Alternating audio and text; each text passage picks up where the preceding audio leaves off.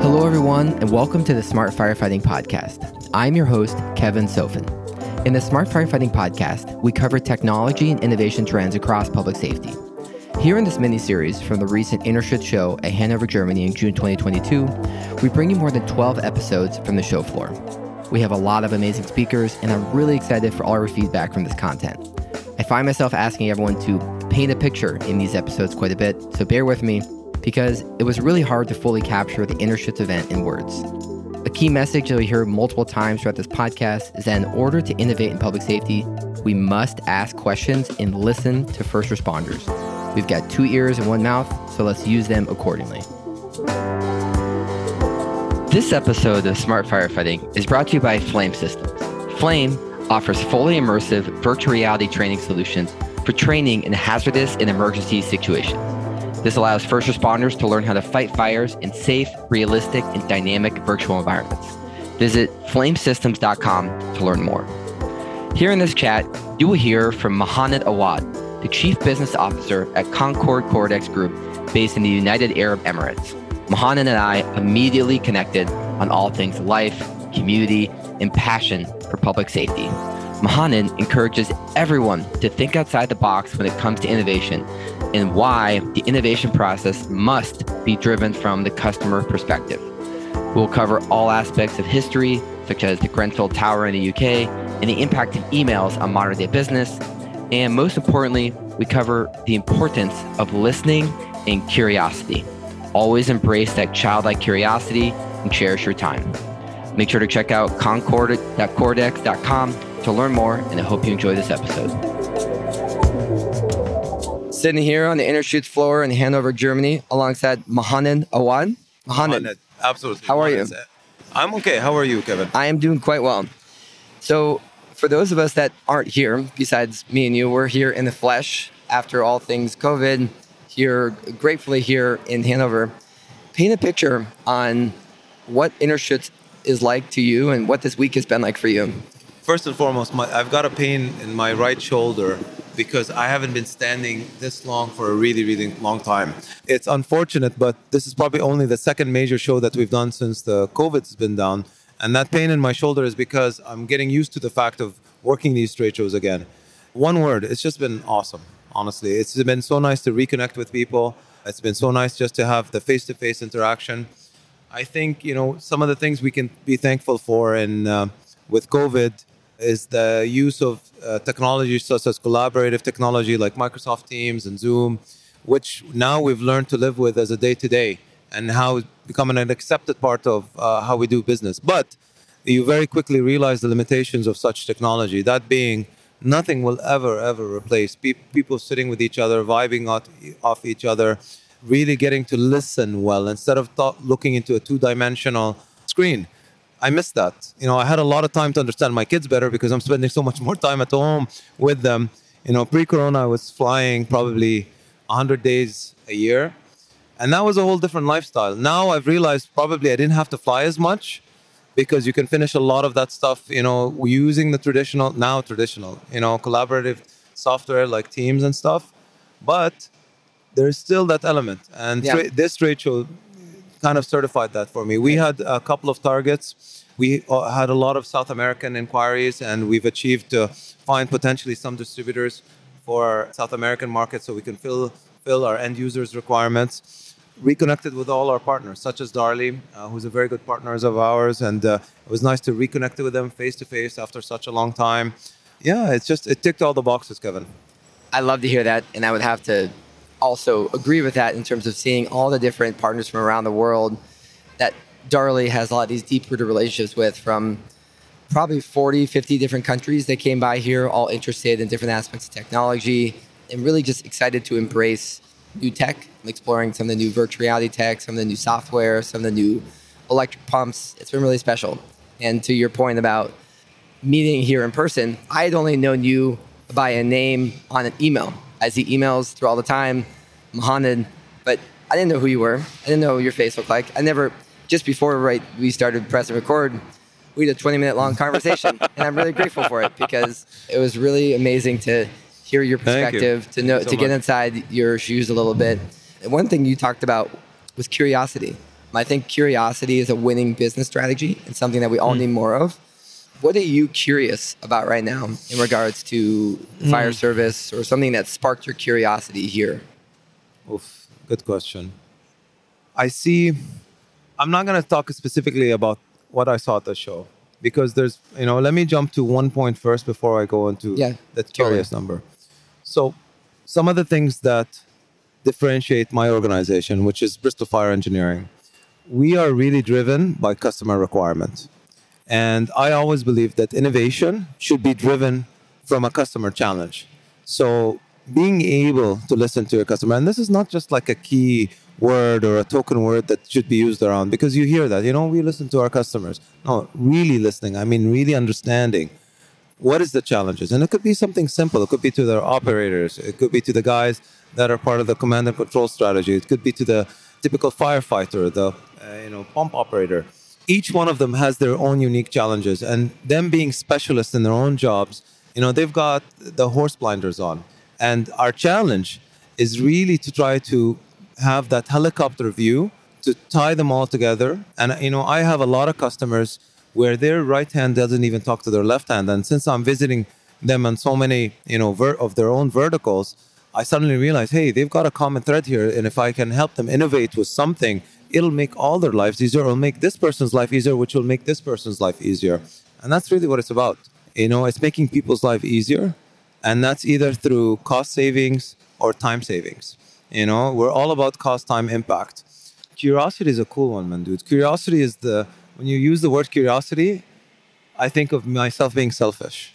And that's when I don't think of my customer's interest anymore. I can think a little bit beyond that, because when I'm curious, I think, okay, maybe he's not complaining or this is not a challenge for him today, but I wonder sooner than later, this could be something that will be relevant. This will be something that will be because I'm always thinking in terms of technology, because I'm always, I'd like to be one of those advocates where I want technology to solve somebody's problem. I don't want to invent, the pen that's going to work in space. A pencil can do that job. I'm not going to reinvent the wheel. But I want to be the person that has that simple solution for a problem that when it comes, we've already done that for you. And that is a little bit of selfishness, because then I can go on a free tangent and maybe think even a little bit further than what my customers' needs are. Does that make sense? It does. And I think being selfish in some situations is not a bad thing. I have heard this phrase before and I live by it. I am selfish about being selfless. And I think when you take your mindset of putting your customer, putting your friends, putting your family, particularly your end user and who you're supporting, first about trying to do whatever you can to listen, understand what their problems are, reverse engineer solutions. It's not a bad way to live your life. Absolutely. I mean, look, listening was a skill that I learned recently, unfortunately. I learned it maybe in my late 20s, early 30s. Earlier before in the podcast, I said that youth is wasted on the young. As I'm getting into my 40s, I realize my energy level, my knees make funny noises, my shoulders make funny noises. And I suddenly realized that so many things, either from a working perspective, working with colleagues, working with partners, could have been so much easier if I was a better listener earlier in my life, if that makes any sense. And then, that quiet leadership kind of comes slowly but surely, but it shouldn't take away from passion. And when you really know that this is the right way, and you need to have a push-through moment with your own team, with even sometimes your customers, that I need to push through and I need them to get to see that light, even though sometimes people think you're absolutely nuts, you're crazy, The thing is, you can't be magnanimous when you're right. That's dangerous, because then you'll become arrogant. You have to kind of seek to turn that into a learning lesson. Yes. Honestly, I think that's the whole true servant leadership in terms of the fact that your wins are your team's wins. Absolutely. Your losses are your fault. 100%. And I'll take that. It's fine. Wow, dude, this is deep. That is something that I live and die by now, because the best way to really, and I have learned this from mentors. I've learned this from people who mentored me. It would boggle my mind when it was so obvious that it was my fault and somebody would step in and take responsibility for it. And that's safe to my ego, especially when you're young and a little bit, let's say, energetic, that was, doing that now in return and passing it down, I think is critical, and that's how you really mentor entrepreneurship. I swear to you. It does. You need people to make mistakes, but they have to understand that mistake is it should be utilized into a learning curve. Even when they're with customers, use that opportunity to rebuild their reputation, rebuild their product integrity, whatever the case may be. And this is honestly why I love working with Darley. I swear to you, and I'm not saying this because I'm on your podcast or anything like this. I've used you guys as an example, as an organization that takes a very hard look critically, and again, doesn't use token keywords. A lot of companies will like to use, key catchphrases and all that stuff, but Darley does something right. And that's a testament by the fact that you're like, what, fourth generation now? And what is it? When you go to MBA, they tell you most companies fail in what, third generation? I think third generation. Yep. Definitely, without a doubt. I think you guys are onto something. You have that culture where everybody's accountable, and at the same time, criticism is really appreciated. It's really constructive feedback is very much appreciated. It's not, again, token words or catchphrases. Yep. And one thing you mentioned earlier was ego. And one thing we talk about a lot in the smart firefighting community and fostering innovation is checking your ego at the door. Oof. There's a lot of... Especially in an industry that's old. Very much so. There's that phrase, a lot of people don't like to hear it, of 100 years of tradition unimpeded by progress. And there's a lot of people who don't like it, and I don't necessarily say I agree with it, but the idea is that we have history, we have current problems, and there is a big pie for everyone and serious problems. How do we work and be an individual piece of the puzzle, check your ego at the door to collaborate? And a lot of the problems I see right now with incident command, with smart buildings, with all these different key macro firefighting buzzwords, it's a lot of companies that want to control everything end to end. But there's a need to, a firefighter or a fire chief or a fire service, whether it's industrial or oil or a firefighter, they can't have 100 tablets. They can't have 100 different widgets. They need to have a centralized command platform. They need to have some of these centralized, streamlined data integration services. But there's a lot of ego still. I do think there's a lot of companies that have checked the ego at the door. But I want to expand on that with you of what's your thoughts on innovation in the fire service or innovation in the built environment for the fire service? What would you say to fellow innovators about how they should think about innovating within the fire industry? Wow, dude, very, very, you're putting me on my toes, man. I swear to you, this end of the day. That's what we're here for. No, but I'm enjoying this. I really am. Good. Again, let me take a couple of steps back because I'm not very smart. So I like to, kind of... Smart people like to discredit themselves. No, dude, I'm telling you straight up. So again, I am very lucky that my organization is part of a larger company, Concord Cortex Group. Yeah, actually, before we get going, only 12 minutes in, what company do you work for? And give us a quick little elevator pitch. 2-minute pitch. So my dad started this company in 1974. My dad is not an engineer, and this is important because he is probably one of the most vicious entrepreneurs I've ever seen in my life. Absolute gutsy human being. And he has he has an unimpeded curiosity. That's a beautiful thing. Really. And, he's one of those guys that he'll meet anybody, sit with anybody, will give him his time of day, listen to him. And then, you know what? He's a connector. He's a networker. He's very much reminds me of Jim Weagle. It's that old age where there was no internet. They still had to go to the embassy to look up the trade shows, travel back and forth. Telex was a big breakthrough. And then fax machines just changed the game, man. Emails, wow. That was like, whoa, what can you do now, But, myself, I came later in the business. But Dad basically started the business as a firefighting company where he was basically filling CO2 extinguishers. And that was early 70s, 1974. And then he got into chemicals. So he started buying sulfuric acid that were being used in desalination plants. So the company was based in Abu Dhabi and also Qatar. Then he opened a facility in Dubai in 1981. And slowly, it grew into a 1,200 person organization, which we are today.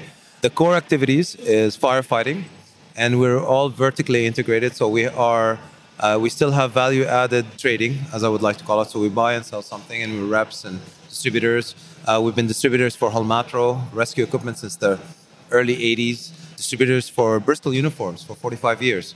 The name Bristol is actually Bristol Fire Engineering, which is our OEM arm that manufactures under our name, is because my pops was a good friend from the original owner of Bristol uniforms. And I think they used to party together in the late 70s in London, with the big shoehorn sideburns and those big pants. I don't even know what they're called. Bell bottoms? Bell bottoms, yeah. Flares.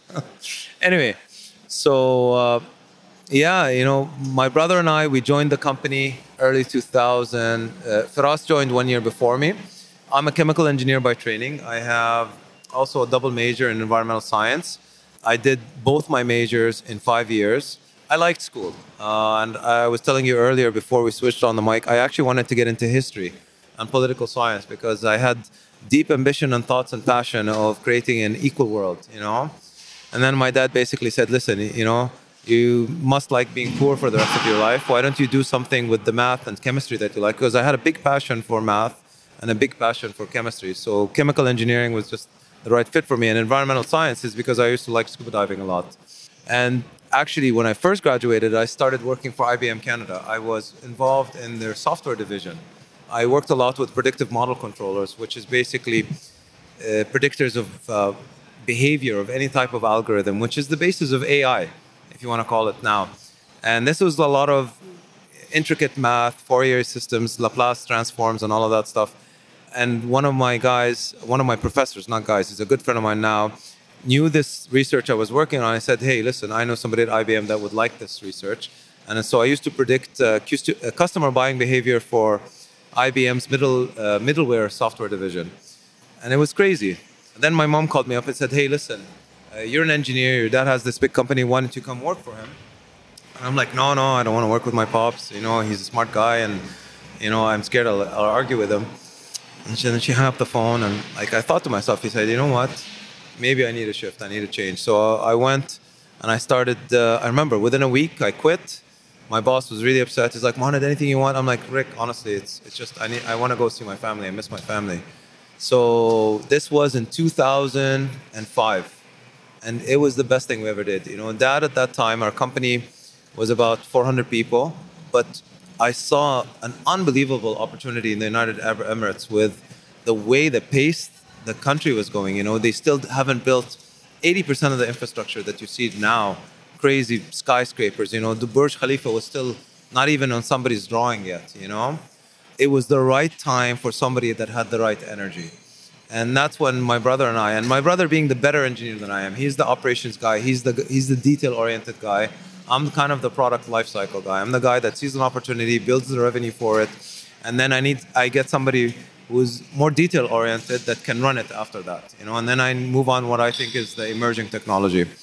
Long story short, we moved into manufacturing, and that's why Bristol Fire Engineering, at that time we started, it was light, extinguishers, cabinets, trolleys, pumps, and then, with an incredible team.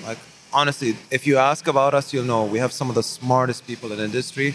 And I'd like to say it's the best, one of the lowest turnover employees, because really we kept the essence of what a family business is like. We understand when you're a leader, there has to be a sacrifice of time. Your work-life balance has to be carefully evaluated, but at the same time, there's a cost to be accessible to everybody, and you have to accept it. Tell me when you want to cut me off, dude. You're spitting fire, and thank you for that context. And I'm gonna. So that's my background. So we build everything vertically integrated in firefighting, from fire pumps, fire trucks, fire suppression systems, fire doors, extinguishers, trolleys, everything. Does that make sense? Very much so. So now to parlay that into your thoughts on innovation in the fire service now. What are your thoughts, and maybe what are some of your messages to aspiring entrepreneurs or those trying to innovate within the fire sector? I can give you a regional perspective because most of my end user base, or let's say the fire service base that I'm catering to, comes out of the Middle East. We work a lot in North Africa, we work a lot in Asia, but what we see, for example, a very simple example, fluorine-free foam is a big thing now in the United States, a big thing in Europe. That part of the world is a regulation-driven industry. And foams, obviously, everybody knows it's a writing in the wall that fluorine is going to go. It's going to be fluorine-free foams, and that's it. So you've got a huge captive market there, and you've got to, you have fixed systems that need to be reconfigured. Well, the application rates change now because you lose, the nice thing about fluorine and this background in chemical engineering is that it has that nice covalent bond that develops a very nice aqueous film for vapor suppression. It allows, excellent drain time, and it's what really made foam what it is, AFFF, that is. So now you're going back to these kind of, synthetic foams that need to deliver and give you the same performance.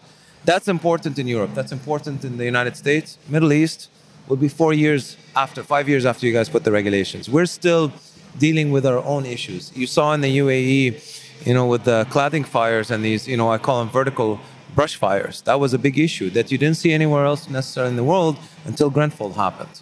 And then it's kind of, hey, we have this issue. What are we putting on outside of these buildings? What's the associated fire behavior that comes with that?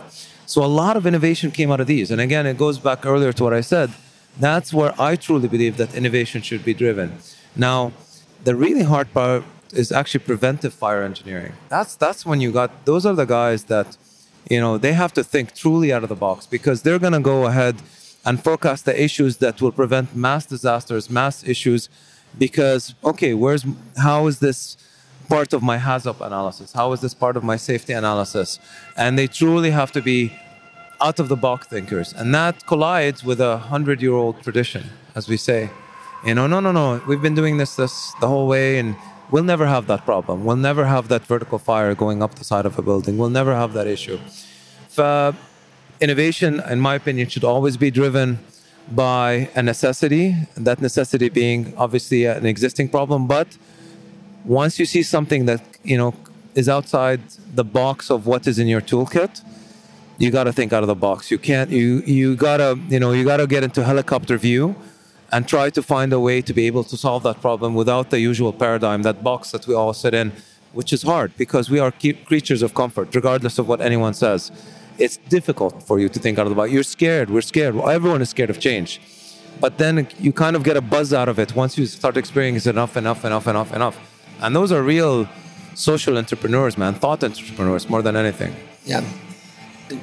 Mohamed, so many things that I know we could keep going. I know we have somewhat limited time. I'm so sorry, man. You got to cut me off. Give me a signal, hand signal, anything. I still have a couple of key questions I need to ask, but tell me to be quiet if you want to say, Mohamed, you're talking too much. You're rambling. No, do more. Do less. Okay. Do nothing. Do everything. Go. No, I liked your thinking or what you said about we can never say never, because it's the Boy Scout mentality of expect the best, but prepare for the worst. And when thinking about preventative fire engineering to response, first responders, all this works together from the built environment to the city to first responders working within this environment. And we now have these different new challenges that we faced, obviously in UAE and Dubai, how fast the city is growing, but even still looking at the rise of electrical cars to electric storage at homes, the solar panels.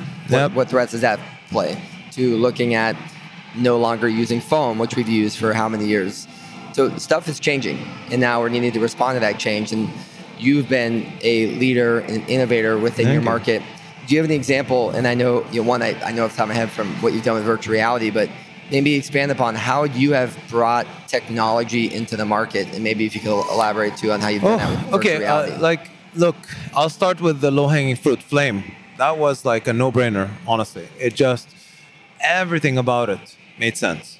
Everything. From the minute we first saw it, we were like, wow, okay, this is something really, really special, I initially met James through Jim, and man, dude, Dr. James, He's an awesome guy. Dude, that dude is like a Trekkie wrapped in a lumberjack. Dr. James Mullins. Oh yeah, I mean that dude is a Trekkie wrapped up in a PhD, and with a lumberjack firefighter volunteer. Like, dude, he's a superhero. Who are we kidding? Honestly, man. He's a cool guy.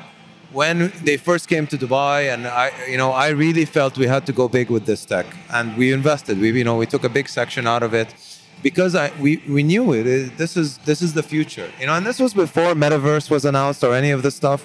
You could feel it. You could feel that this was something different. And then a lucky coincidence happened: COVID. We exhibited this technology in January 17th of 2019, and Dubai was in lockdown. by end of March, and it was Ramadan. And I remember that was the toughest Ramadan, and at that time I even decided myself, because we were reusing face masks at that time. There was a scarcity of face masks, and everybody went through the same thing, regardless which part of the world you were in. So that technology became relevant, even more relevant, because all of a sudden you had people that need to get trained, people that need to, fires weren't going to stop. There was actually some statistics that were coming out, I don't think out of my region, but they showed you there was an uptick in electrical fires, house residential fires, just because people are spending more times at home, using more electrical equipment and all that stuff. So it's overloading their panels and everything, That was a no-brainer, honestly. That was an easy one. Some of the other innovative stuff that we've done is we were watching the market with regards to the use of custom chassis in the region. Custom chassis was something that was used a lot especially in our oil and gas companies, because you had a migration of thought coming out of the oil and gas industry out of the United States. And, especially in the likes of Saudi, they would go with these big pumpers. They would be ready to do full surface fire application using, either 10 liters and above per square foot. However, there was an issue where the custom chassis suppliers were struggling on the servicing component. Even though, the transmission was an Allison transmission, which could be serviced by anybody, there was still an issue there. So we said, well, wait a second. Why don't we build an NFPA 1901 American-looking fire truck that's on a commercial chassis, like a Mercedes? Wouldn't that hit two birds with one stone?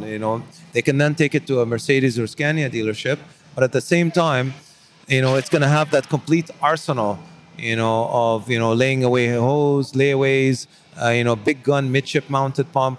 And we had a willing customer, who struggled, and he said, yeah, I'll buy that. So we built one for him.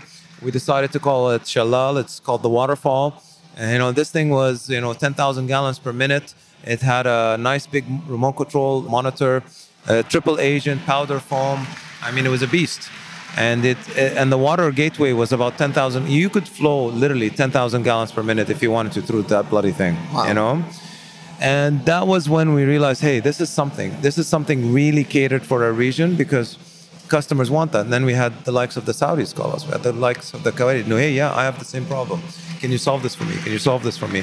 And that's like I call it the technology domino effect, because usually, when that type of challenge is in a regional level, you'll find somebody else, if you're listening well enough, you're talking to them well enough, will have the same type of challenge. Well, what I liked about what you just talked about is really listening to your customer. 100%. And reverse engineering the best solution that worked for them. And you have a lot of experience in the Middle East, but that's the same concept anywhere in the world. And it made the truck demands may be different from UAE to Chile to Canada to South Africa to Japan, but it's still the same premise of talking to your customer, understanding the needs. And even here in Europe, looking at the trucks, a little bit smaller footprint, a little bit more multi-use, just different trucks designed for different roads, designed for different purposes, for better or for worse, not necessarily for worse, just for different reasons, different applications. And I think it's important and critical to have that global lens when exploring innovation, because it's not a one-size-fits-all solution for every different fire service in the world. But what I do appreciate about the fire service is that we all want each other to win. We all are supporting each other. There's not really any animosity in the fire markets in terms of me versus you. Everybody knows everybody. It's a small industry. It's wonderful. 100%.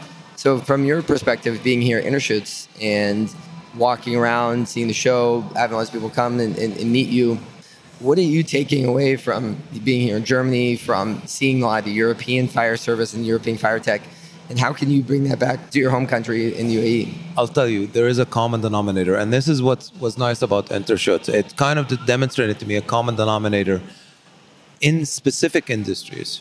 We haven't really interacted a lot yet with the metros, with the local civil defense people, just because I've been so busy, honestly, with meetings with oil and gas companies. So one of the things that we do really well is before we sell a fire truck or a trailer or whatever the case may be, we ask dumb questions. Hey, what's your hydrant size like? How much water do you have on site? What's your application rate? What's your fire protection philosophy? Are you considering just a rim seal? Are you going to consider a full surface scenario? How many people do you have? I mean, worst case scenario, you sell somebody a really nifty fire truck, but he doesn't have the right type of training. He doesn't have the right type of mindset to be able to have a full surface fire. And there was a common denominator. Once we started going through that same type of questionnaire, that same type of mindset of just making sure, that gap analysis is done first before we give you a product that A, you're going to use, and B, you're going to use well because you have the right resource, and maybe use it as a building block to increase your resilience and later on get something else that will work with that appliance. We really feel that this is a universal issue because, I had a guy from Ecuador who's suffering the same ring hydrant main issues that my guy in Oman is.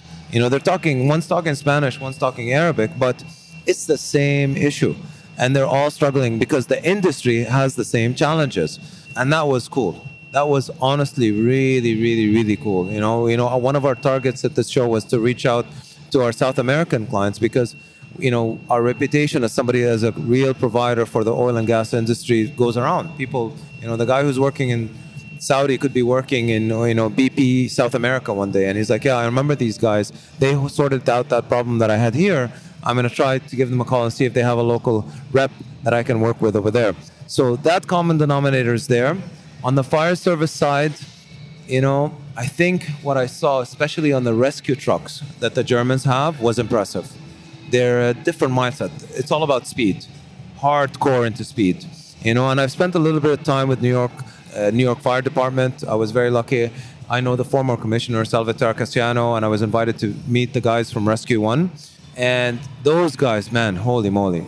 Talk about guys that are crafting tools from their hand to solve problems that they have. Honestly, some of the coolest guys are the guys I met in Rescue One. The Germans have a big emphasis on what I felt, in my humble opinion, speed, efficiency. I'm not saying that their American counterparts are not, but I think the degree or the severity or escalation of incidents kind of change that toolkit around for you. So, it's sometimes unfair. And I was actually talking about a colleague earlier, when you say I have an American spec or a European truck, it's not true, dude. It's the demographic is different. Their street sizes are different here. Their building infrastructure is different. So both firefighters are intelligent, man, and they've crafted and used what tools are required for them to do the job, regardless. And that is an epiphany. Does it make sense? It does. And I think the way you phrased it is looking at what they're trying to accomplish and kind of how that impacts the design. And you just talked about the German design, speed, really looking at the idea of sharing best practices and not trying to reinvent the wheel in certain ways. 100%. Which is all important. And we are now slowly getting kicked out of our booth. So I'm going to finish it off with, this is now the 5th to 6th day. So final question. Tell me, please. What is a mic drop / final question, challenge, quote, or something that you could leave us with today to really think about? Dude, man, don't give me that. I can't. And you only have so much to 30 say. more minutes to answer it. Mic drop. Dude, man. I don't know, dude. We came out of COVID. Everybody had his own trauma, honestly. I think my thing in the last year has all been about mental health. I'm so happy that it's less of a taboo now to talk about mental health. I'm so happy that my generation is accepting that we have to address issues, that whole tough exterior nonsense is gone, And I really believe that everybody carries their own set of trauma with them, dude. Whether you're in industry, whether you're a firefighter that, has seen something or been affected with something, or how your peers treat you, or how you perceive something. I think COVID has taught us something, we have to be careful, take care of ourselves, take care of each other. Go back to basics, take care of your neighbor, check on them. How are you? Is everything okay? Ask the right questions and get out of your comfort zone a little bit, Yeah, man, be kind, be good, be free, live life, dude. Honestly, it's now, we were talking earlier about that, as you slowly get into those years where you start realizing time is everything. So make good of your time here and be the best at what you do, whether you are a firefighter or a fire engineer. And more importantly, man, be a good human being, dude. Life goes around, dude, man. We're all on here. This is limited. You think when you're young, you're going to live forever. You slip slowly and slowly. You know what? I want to make a positive impact, whether it's you leave a big tip or you leave some money at an ice cream stand and tell her, make sure somebody who can't pay for it gets it, or you help a colleague out without him even knowing, dude. It's all about leaving positive energy around, especially now. We need it. We need that. Well, it's more important than anything else. You resemble and exemplify that in so many ways. And Dude, thank you. Kind of mentioned before too, and I challenge everyone. Something I have this coin that I'm pulling out and showing Mohamed is, it's memento mori. You could leave life right now. Marcus Aurelius said it, and it's not looking at death as something to be afraid of, but looking at death that gives us a sense of purpose while we're alive. 100% to it. So not sweating the small stuff, doing little things like smiling at someone, paying it forward. Smiling is charity. Even the Prophet, peace be upon him, said, smiling is the cheapest form of charity you can give anybody. So give it freely, man. One other phrase I heard, and not really always just chasing money, but whether it's the king or the mule driver, they both end up 6 feet under the ground. 100%. It's the same penthouse. Everybody's going to have the same accommodation, man. Very much so. I mean, it has been I will just say, I'm just grateful for the chance to be here in Hanover at Interschutz with meeting everyone and meeting someone like yourself that has given me a lot of insights, honestly, hope, and inspiration. Dude, you're very, very kind. I cannot tell you that I am nothing but the sum of all the people I've ever met in my life and have had an impact on me. Nothing more, nothing less. Couldn't agree more. And I credit my parents, my mother in particular, who they raised me perfectly. And I'm so grateful for their parenthood. So, Mohamed, awesomeness. Until next time, thank you so much. Dubai. I'll see you soon there. I'll see you soon. Thank you so much for listening to the Smart Firefighting Podcast today. If you enjoyed what you heard and got any value, please drop us a rating, leave us a comment, or reach out to us on social media. Have a great day, and together we can advance the future of smart firefighting.